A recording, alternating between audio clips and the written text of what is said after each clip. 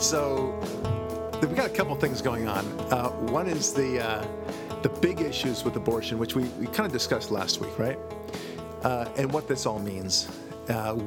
It's interesting. There's been a lot of Facebook discussion about the impact of whether or not Roe v. Wade. What are you doing with that? I'm opening a soda. Jeez Louise. I mean, that is not professional at all. Nope. It's not a soda. It's a LaCroix. Yeah. Seltzer water. Really, this is the image you want to leave people with. Yeah, it says the man drinking a foamy almond milk latte. Yeah, the one that you gave me. Right. God. So you accepted that as a gift. Yes, well, because the most effete I didn't want to ever. insult you. I wouldn't. But you brought that LaCroix. Yes. Bubble, soda water. Tangerine flavored. It's not even orange. It's tangerine. Oh my God. Yeah. Yeah, I'm soft. I drink soft water. I don't know about your heterosexual bona fides here. I don't have heterosexual bona fides. I'm fluid. Jesus. I don't think they meant it that way when they said fluid,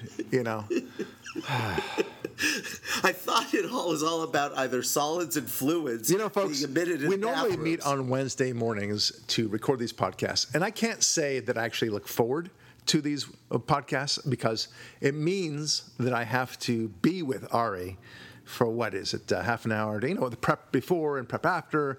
It's all in all, it's about an hour and a half. But I do it for you, my dear listener. I have to stomach being with Ari David so that I can deliver this podcast to you. I hope you appreciate this. Would you say that the word that comes to mind is endure? Yes. You endure yes. this experience? I endure it, yes. Can we talk about abortion again? Yes. Something light and I would airy? believe in abortion if you were in my womb. Anyway. Adoption was an option. If I kill him, I'll just simply say, look, it was my choice. Right. But, sir, he wasn't in your womb. You don't have a womb. Don't you label me. You can't have that? Exactly. What are you telling me I can't? The way things ought to be. Maybe these liberals are onto something. They really This are. transgender business. No, when you start to live your life like I have, and I'll now go on social media and I'll write all the time when I need to comment on something, like say Pete Buttigieg. I'll call myself a fluid gay man in order to self-identify as the preferred group with which I now have a legitimate right to comment on anything related to Pete. Right. When I comment on Joe Biden or Bernie Sanders, I become an old white privileged male. With a colonial upbringing. Right? When I talk about Kamala Harris, I become a privileged woman of fluid color. Okay, so yes, she proclaims herself to be black, or she wants the world to think that she's black. She's not black. She doesn't have an ounce of black blood. That's the point. None of us have any of this. To actually translate this to, let's say, the world of football. Right. Professional. So you're on one team. You throw the ball and you run to the other side and you quickly take off your jersey, put on the other team's jersey. I'm the other team now. It's all good. Right. Or just switch off back and forth throughout whenever you feel like it. It's very bizarre. And let me make this very clear. Men are on one team and women are on the other team, and that's the way it is. And frankly, that's the way we like it. It's not a bad thing. God, I thought they were the cheerleaders. I like that. I like that a lot. That's the same team. And it's they just like a being the different cheerleaders department. too. Yes, exactly. Yeah. All right, so slightly back to the abortion thing. So the issue has become, what if we were to undermine Roe v. Wade to the point in either direction? Let's say the Supreme Court says, I don't think it would happen, but a situation where the Supreme Court would say, you know what, not only do we affirm Roe v. Wade, but we also extend it such that you cannot prohibit an abortion up to 6 months of pregnancy. But after 6 months, no way, Jose, right? In other words, more abortion rights. That, of course, would lead to a very significant, almost civil war within the nation because it's such a polarizing issue. Conversely, and more realistically, but nevertheless conversely, if the Supreme Court, with a now more of a conservative makeup, would say, look, we were wrong about Roe v. Wade. Abortion is acceptable up to 8 weeks, only 8 weeks, basically the heartbeat. And then, after that, you're on your own. And states can punish you for having an abortion, or the doctor who performs the abortion, anytime after 8 weeks. And to the extent the state doesn't want to punish it, well, that's fine. But if the state wants to punish you, there's no constitutional prohibition about that. That would also lead to a polarizing civil war of sorts. I don't know if people would go in the street and start maiming each other, but nevertheless, I think it would be very, very disruptive.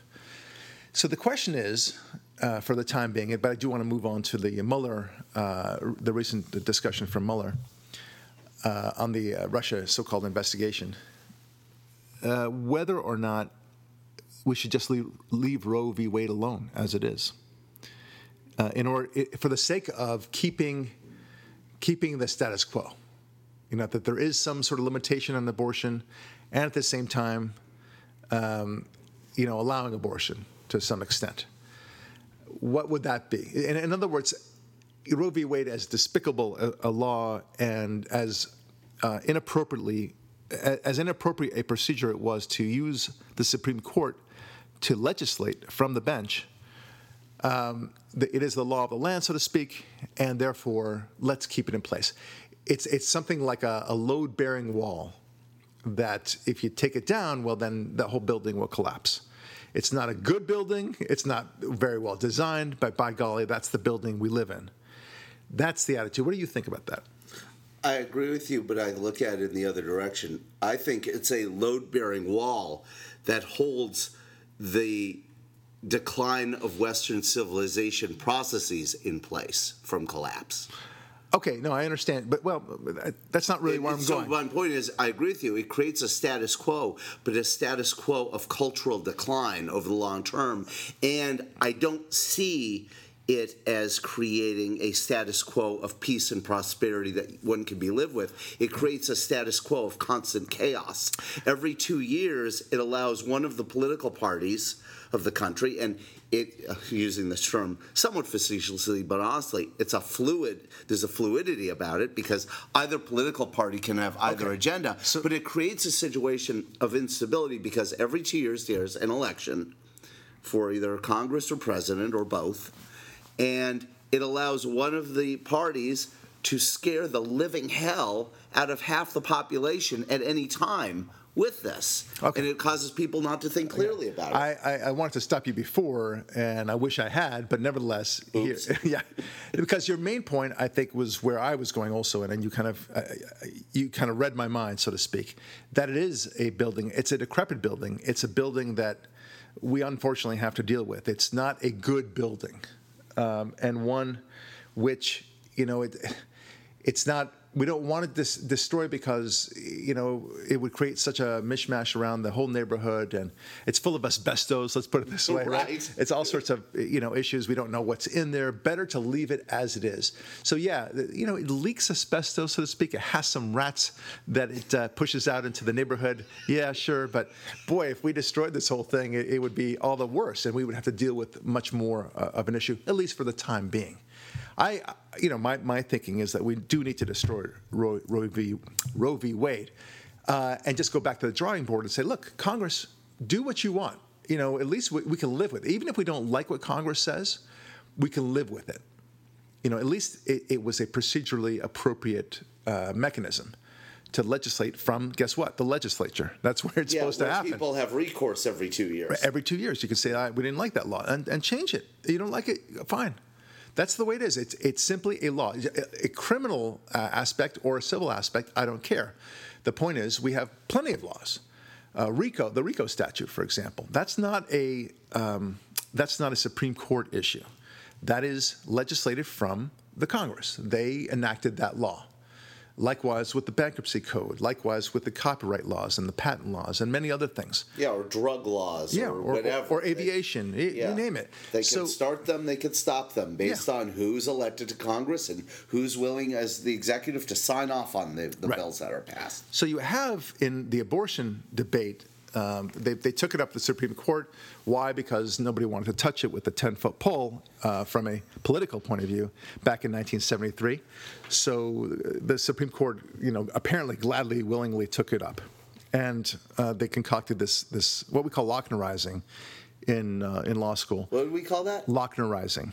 That's after a famous decision called Lochner v. New York, where the Supreme Court, in that decision, I think it was in the 20s, decided to legislate what hours bakers should be able to work, and basically laid out this whole very elaborate scheme by which the way things should be done. Wow, thank you, Joseph Stalin's on the bench. Exactly. It was absurd. You will charge this. You will make this many rules. But it's as if the whole Supreme Court had some wild brain, and just it completely out of left field. I don't know if that was that funny, but it was. Well, as someone who's well-versed in how communism tries to command and control all aspects of an economy, that's kind what it of was. folly. Anyway, so back then it was an anomaly, and people looked back and they scratched their heads and they said, "What was the Supreme Court doing at the time? That was so absurd," and it became a phrase, Lochnerizing. So coming out of the word, the name of the case, Lochner versus New York. And ever since then, the Supreme Court says, we don't want to Lochnerize. We don't want to Lochnerize. And then the Supreme Court comes out with Roe v. Wade, and many law professors, correctly, I think, said, why isn't this Lochnerizing? And it was Lochnerizing. They concocted this whole legal scheme that had nothing to do with the simple question of whether or not an abortion restriction was constitutional. That's all. And the answer is binary, yes or no. Or you can even say sometimes, or we leave it to the states. That's fine. You can do that too. But so there are 4 tangible options: yes, no, leave to the states, bug out of the question. Right, exactly. But instead they chose the 5th option, the worst possible option. Yes, it was. And they blew across their constitutional boundaries, right, and did a job that doesn't belong to them. Right. So here's where I want to extend this discussion a little bit, because it's a very important one. As I was reading all the Facebook arguments about the abortion issue, about whether we leave Roe v. Wade alone, because yes, it's so yucky, but destroying it now would just lead to a civil war, and it would be so awful. But where else are we seeing this, right? I mean, it's not just in the abortion debate. We're seeing it in the immigration debate, for example. This tension between, we don't want to suddenly change the immigration laws. Yes, it's intolerable in a sense. We have too many people illegally crossing into the border, especially from Mexico. But, if we do anything drastic about it, it might lead to a civil war. Yeah, we've done this since 1964. We can't change now. But isn't it interesting, and you're probably planning to go here anyway. I probably am. But isn't it interesting how when it comes to an actual constitutional amendment, the second one, they're more than happy to talk about breaching that one. Oh, I see. No, I wasn't going to go there. And that's a constitutional amendment on the Bill of Rights, not some cockamamie law cobbled together by some judges. Well, I'll take you one step further. Here's where I was going to go. I agree with you about that. But think about it from the standpoint of liberal issues. And, of course, gun control is a liberal issue. They would like to advance any liberal idea, for example, gay marriage. When the gay marriage case came out in 2015, I'll never pronounce it correctly. Obergefell. Obergefell? Okay, I think there's a G in there somewhere, yeah, but you don't pronounce it? There was a baseball player named Ken Obergefell many years ago. Okay. And this is that same name with a G instead of a K. Obergefell. Okay. Obergefell. Okay, so Obergefell case came out in 2015. And you know what the primary reasoning of the court was in allowing same-sex marriage and requiring its recognition from one state to the other? Because that's the essence of the case. Do you know what it was? I think I know, but you're the lawyer. No, it's actually it's really quite breathtaking what the reasoning was. It had nothing to do with the Constitution. Was it just they didn't want couples inconvenience when they cross state lines? No. With marriage from one state to the even simpler than that. I mean, I'll give credit to the Supreme Court for just being as bald-faced about it as they possibly could have been. Here it is. Times have changed. Oh yeah, from last week's Right. podcast. Yeah. Right. The times have changed. Yeah. Yeah. So times have changed, and therefore, we are going to recognize this. Oh, okay. with the same reasoning, Yeah. I'll go there. But times have changed. We don't need this First Amendment. You're just offending people now. Well, yeah, times have changed with the gun control laws. Yeah. Times have changed with transgenderism. Times have changed. How about it with abortion? Why can't we argue? And this is my point on my Sunday show. Why couldn't we argue that Roe v. Wade? Times have changed. Yeah, that was the point of our last podcast. Okay, so also in our podcast we talked about it. Thesis, yes. Right. So it's the same sort of thing, but it would be an easy argument. But only times have changed is a legitimate argument only when it comes to liberal issues. So long as you're moving forward with a liberal issue, then it's good. Right. If you say times have changed, we found out gun control doesn't work. Can we reaffirm the Second Amendment? Oh no, you can't do that. Right. Exactly right.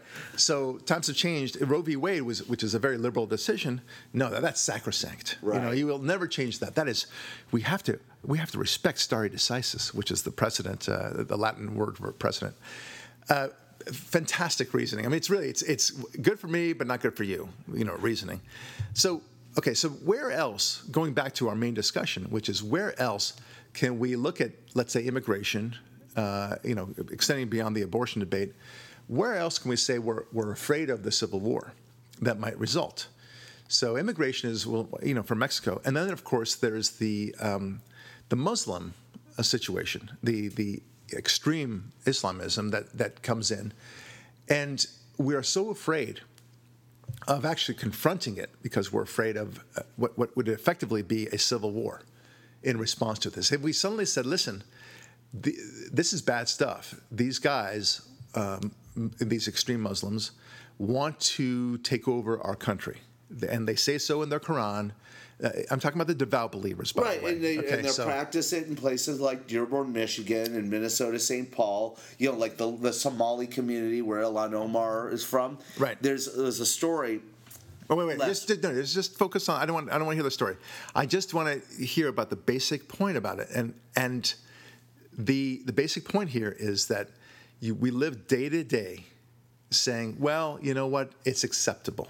Right. Roe v. Wade is Roe v. Wade, but we'll deal with it. At least there are some restrictions, and we fight on the margins a lot. Right, okay? But isn't that interesting how they're willing to essentially, and I'm not going to bring up the story you told me not to bring up, but the essential story is certain communities in Minnesota where Omar represents have been turned into Somali third world zones. Yeah. I.e., Sharia we've law. essentially surrendered in a civil war those zones. Right. So you're saying they're willing to surrender a civil war, i.e., lose a civil war, rather than fight a civil war. Right. Yeah, they don't. Nobody's going to stand up, Right. unfortunately. And look, one of the things that Obama has done, and more information is not coming out than you would ever imagine, how anti-Israel the Obama administration was, including using Samantha Powers through the United Nations. Thank God the United Nations has no actual power and is such an inept organization that it almost doesn't matter. But the fact is that they wanted to weaponize the United Nations through Samantha Powers, who hates Israel. Hated Israel and still hates Israel. Right, to the point of unmasking Israeli American donors to pro-Jewish and pro-Israeli causes Right. for ostracization and perhaps prosecution by a less benevolent government. Right, and it's down not the just line. Samantha Powers. The immigration policy that we had was such that we allowed a tremendous number of Muslim immigrants into our country. Right, and put them specifically in middle America places where they would affect change in states that weren't the melting pots that LA and New York are. Right. Understand? Like flooding the zone in Minneapolis, St. Paul with the Somalis, flooding the zone in Boise, Idaho with Syrians. Right. Right? It's really, it was breathtaking. And, people, they don't do anything about it. There's very little that they can do about it. And people are not willing to fight. Well, they're terrified, and they get no backup by their local authorities. Right, they're terrified because they don't want to, be considered Islamophobic. Yeah. That's their phrase, not ours. They don't want to be called anti-Muslim by any stretch, and they don't want to look like racists, like you said. So they don't fight, and they're worried about the big civil war that would result in this. And it does take some effort. It takes an effort to say, we believe in this country being a Judeo-Christian backed country. They don't want to fight that. They don't even, there are more people that no longer identify as either Jewish or Christian in this country than there are that do define themselves as Christian or Jewish. Yeah, Steve King from Iowa, the congressman, was essentially destroyed for saying Western civilization is a good thing. Right. Good point. I mean, yes. Mark Stein made the brilliant point while sitting in for Rush. It says the GOP establishment, to single out as one of these organizations that we rely on to fight these battles and to stand up, has decided they have basically the philosophy that there are all these hills that we've decided not to die on, right? Right. And Stein made the brilliant point. He said, well, Western civilization is a hill way back near your own fort. If you're not willing to stand and die on the Western civilization hill as a battle to fight there aren't a lot of hills left. Well, they don't even know that there was a hill. That's the point. And at this point, they're not even sure there's such a thing as Western civilization. Right. They don't know what that is. I mean, they live in Western civilization. They enjoy the benefits of Western civilization, but they don't realize that they're living in it. Nothing shouts at them that they're living in a distinct civilization. Right. So here comes people from non-Western civilization places, and they're making demands, and they're slowly kind of chipping away. And for everybody at that particular moment, you're not being threatened by, I don't know, your body's not being physically harmed right this moment. You're still allowed to speak your mind at this moment. You want to grab some lunch, you can do so anywhere you like. There's still a lot of the freedoms that we enjoy, but it's slowly being demonized. Whatever you seek to do, and any protest against an infiltration of extremism will boomerang back on you. And if you're proud about being American or proud about Western civilization, again, likewise, it'll boomerang on you. So be very careful what you say. Yeah, and what you mean by that tangibly is you can lose your job, your income, your friends, your standing in the community. Essentially, the medieval punishment of exile is now being used over and over again against people who dared just say an opinion that 10 years ago was a normal opinion, but has been deemed now a dysfunctional opinion. And it's interesting, just to drill down a little bit on that, when you present that as an issue to your liberal friends, and I'm talking about liberal friends, lefties. Yeah, conservative friends get this. Yeah. Conservative friends get it. Liberal friends are interesting, and then there's lefties. Lefties, they believe in doing anything by hook or by crook. Yeah, so they think this is great. They're fantastic. Censorship is totally fine so long as it achieves the right goal. Right. But you talk to some of your liberal friends who still vote Democrat, Hillary Clinton and such, that you talk to them and they you say, don't you think it's wrong? Would you be against the law? And you see all this stuff with the so-called hate speech codes and the shouting down of conservative speakers. Are you okay with that? Do you think that's right?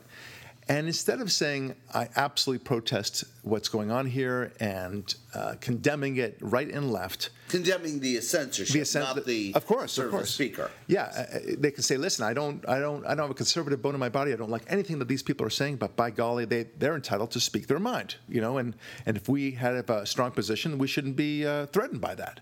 And yet, this is not the American way, First Amendment and all that.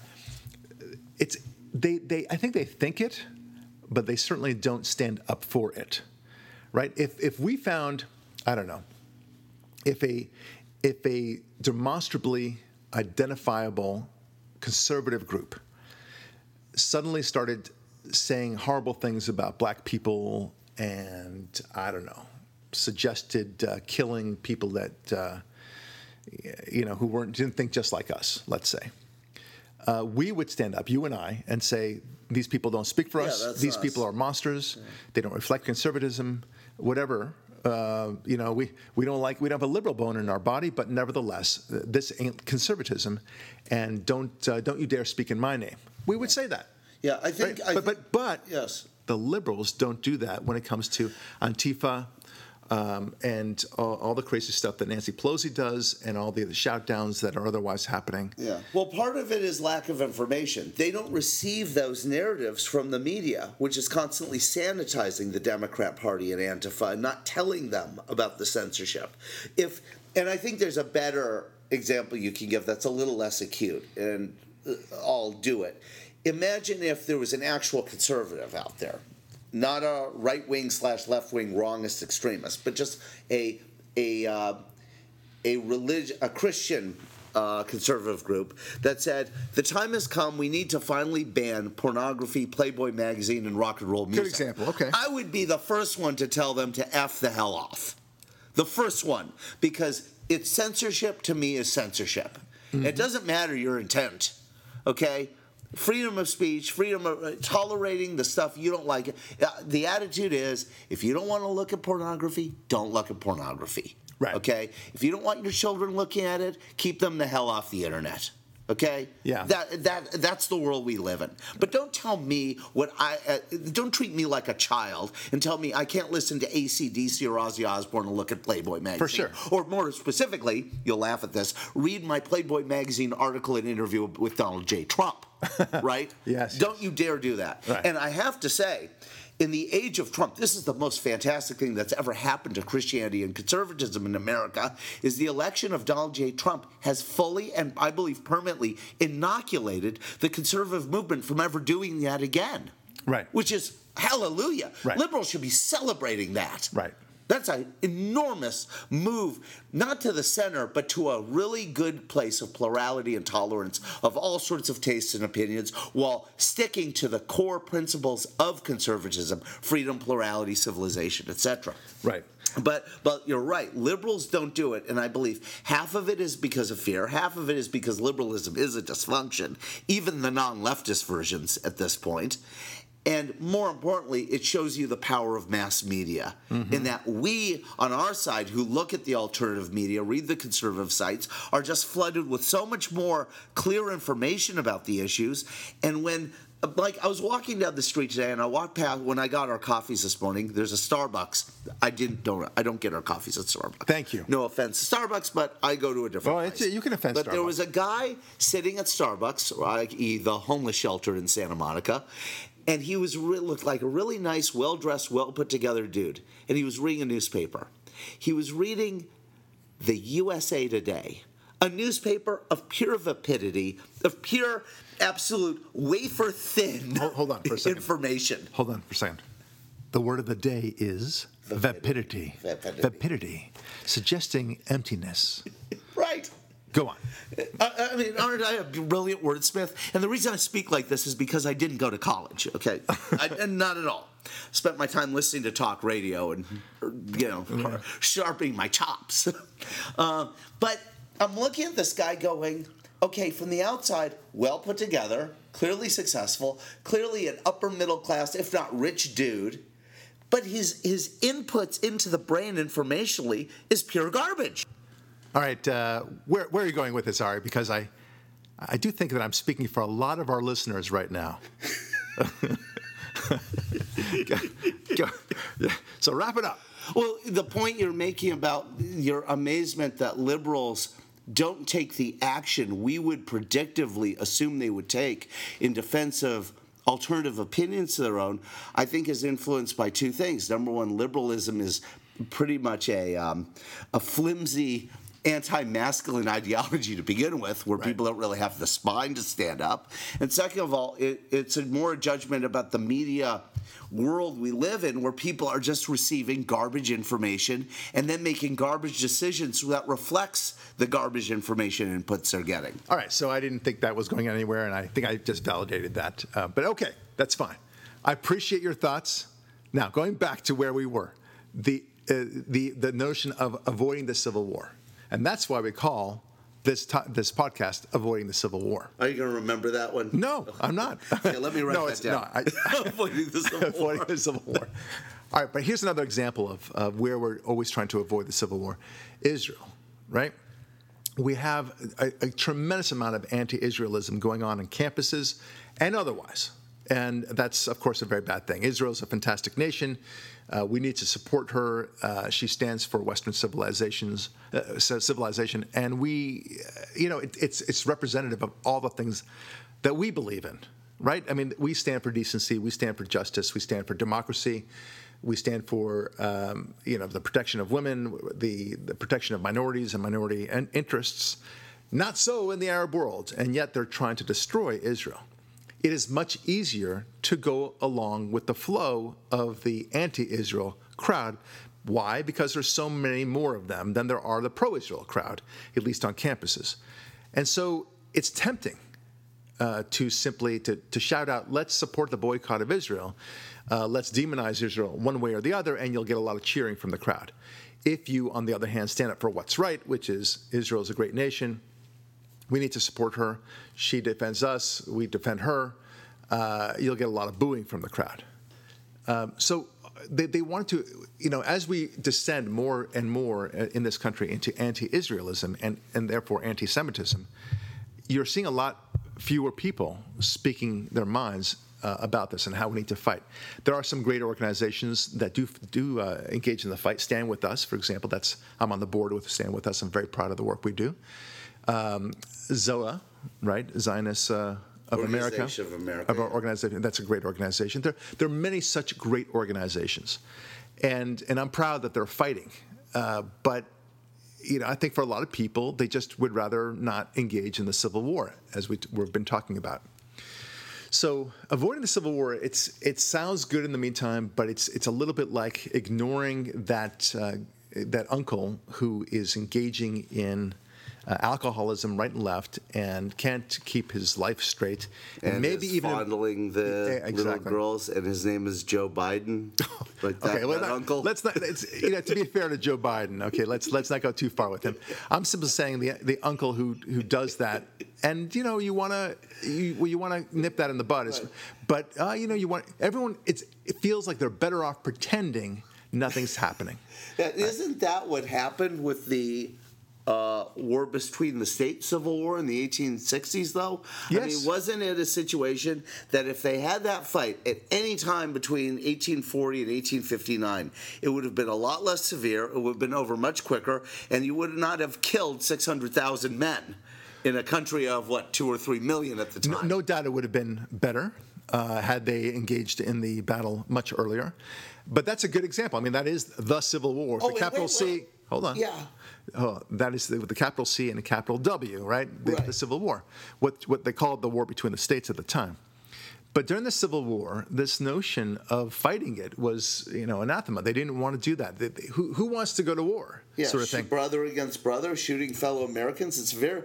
Look, I agree. It's not what I want to do. From the standpoint of talking to the president, you would say, Mr. President, do we really want this? Maybe we ought to, let them go their way, and we can negotiate for peace at some point. In fact, maybe we even let them have their slaves and not fight this whole issue. And what skin is it off of our back? We want to keep this union together one way or the other, and it's been this way for a long time. The status quo has been this way. It's the way we do things. Right. Times have changed.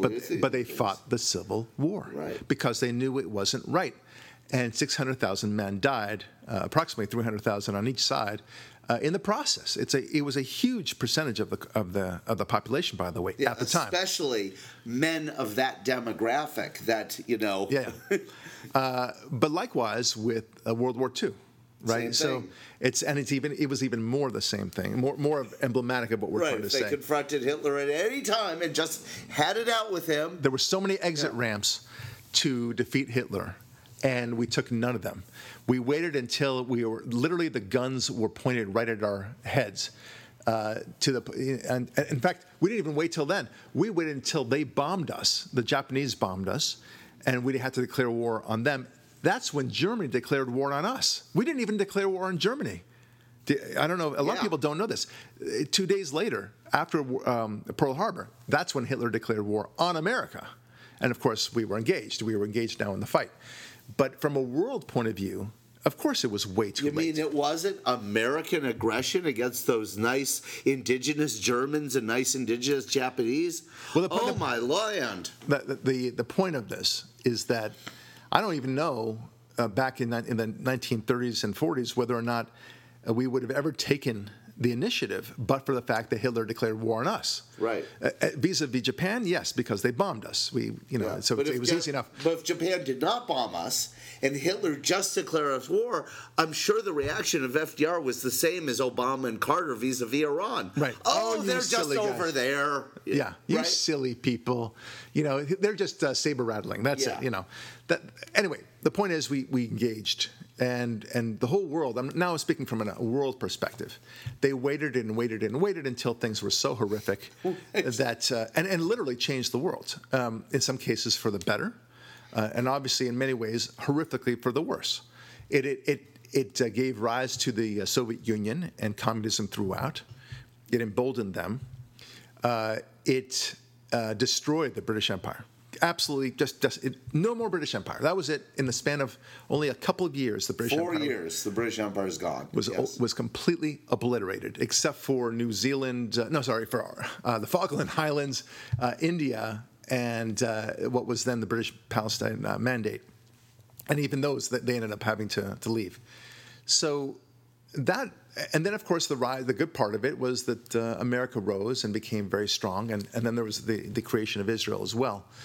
But boy, I mean, it was just horrific, the world sea change that resulted from World War II. Much of it really horrific, including, of course, obviously the Holocaust and the approximately 200 million other people that were slaughtered in the process, to say nothing of the rapes and the tortures and the enslavement that went on throughout the entire world as a result of World War II. So, look, either you fight the war or the war comes to you. Yeah. As I say very often, make a decision or a decision will be made for you. Okay, it's one of the two. Come to I say it specifically. Come to a decision or a decision will come to you. Okay. That is the way we need to understand what's happening in the abortion debate, the immigration debate, the way we preserve Western civilization vis-a-vis the Muslim, the extreme Muslim, interests against America and Israel, for that matter. The way we deal with transgenderism and the sexes. Yeah, all of these are wars being fought against us right now. Right. And it's amazing to me that we don't fight back as a collective. There's a post that goes around Instagram. I'm sure you've seen it before. And it's a picture of like George Washington with Jefferson and Adams and Hamilton. It says something along the lines of, there's different forms of it, but makes the same point. It says, what's wrong with you people? Me and my homies would be stacking bodies by now. Right. Mark Stein, another great Mark Stein quote was, if the founders of the country saw what we became today, they would have never done the revolution. They would have gone, what's it all for? Yeah, if you're not willing to fight for this for this revolution that we're fighting for, then what's the point? I mean, it's Right. You're squandering the victory that we obtained for you. But now, look, that's a spread of 250 years, more or less, that we're dealing with. And so you can say, well, that's a long stretch of period of time. You're willing to die for a country that will still embrace the American experiment for 200 years. Awesome. But when it happens in such a short time frame, like what happened with the Iraq War, we go in there. You can question whether or not we should have gone there in the first place. I think we should. I actually celebrated the going into Iraq. I thought Bush did the right thing. So long as he continued it and so long as the country, supported it.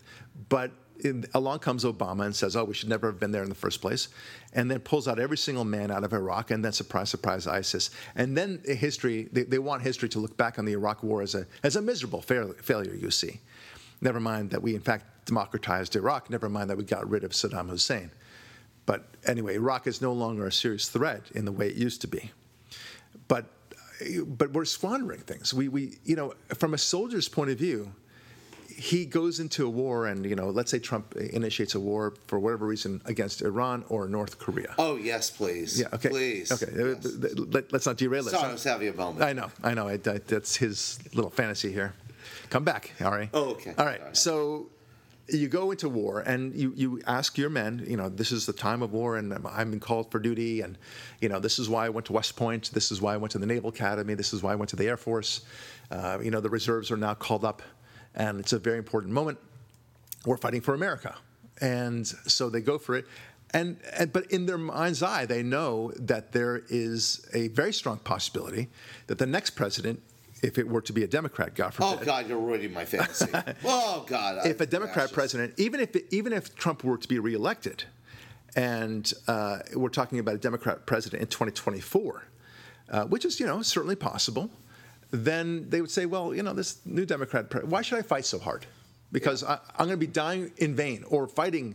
Even if I survive this, I'll be fighting for naught. Yeah, it was Trump's war. Blood for whatever. Yeah, exactly. Yeah, exactly. For his ego, let's say. Yeah. And that's a dangerous position to be in.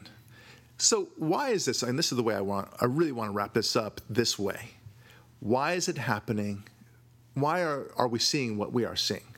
Because the Civil War, the American Civil War, you can say it was delayed, it was inevitable, but it was going to happen, and they did fight it. But when they realized that push came to shove and they had to fight this war, I think the amount of men that were going to die was going to be about that number. I wasn't surprised from a historical point of view that this happened. They fought it with the gusto and the conviction to do what was right, getting rid of slavery. Likewise, they fought with conviction and gusto against Hitler once they realized what fascism was really all about. Yeah, now they're going to have to fight eventually with conviction and gusto against abortion, the transgender ideology, and the cultural rot. It's inevitable at some point. Right. So what helps us fight? What is necessary? Not sufficient, but what is necessary in order for us to actually defeat the enemy and maintain Western civilization? And the answer is very simple. If you do not have a centralized view of God in your society, you cannot possibly do anything but stand still, be passive, and let the war slowly fog in, like a fog, as it were, and take over your entire civilization. That's what it's going to be like. You have to understand that those little cracks in the dam, they're coming, and that signifies something. Right, and it may be a slow, what do you call it? Burst of the dam, but it's coming. Slow crumble. Yeah. But it's coming. You cannot expect these little cracks to heal themselves. You have to go there, patch up the cracks, and win that way. And that requires effort. It requires money. It requires conviction, and that's what we don't have. That's what I fear. I'm Barak Lurie. Thanks for listening, and we'll talk with you next week.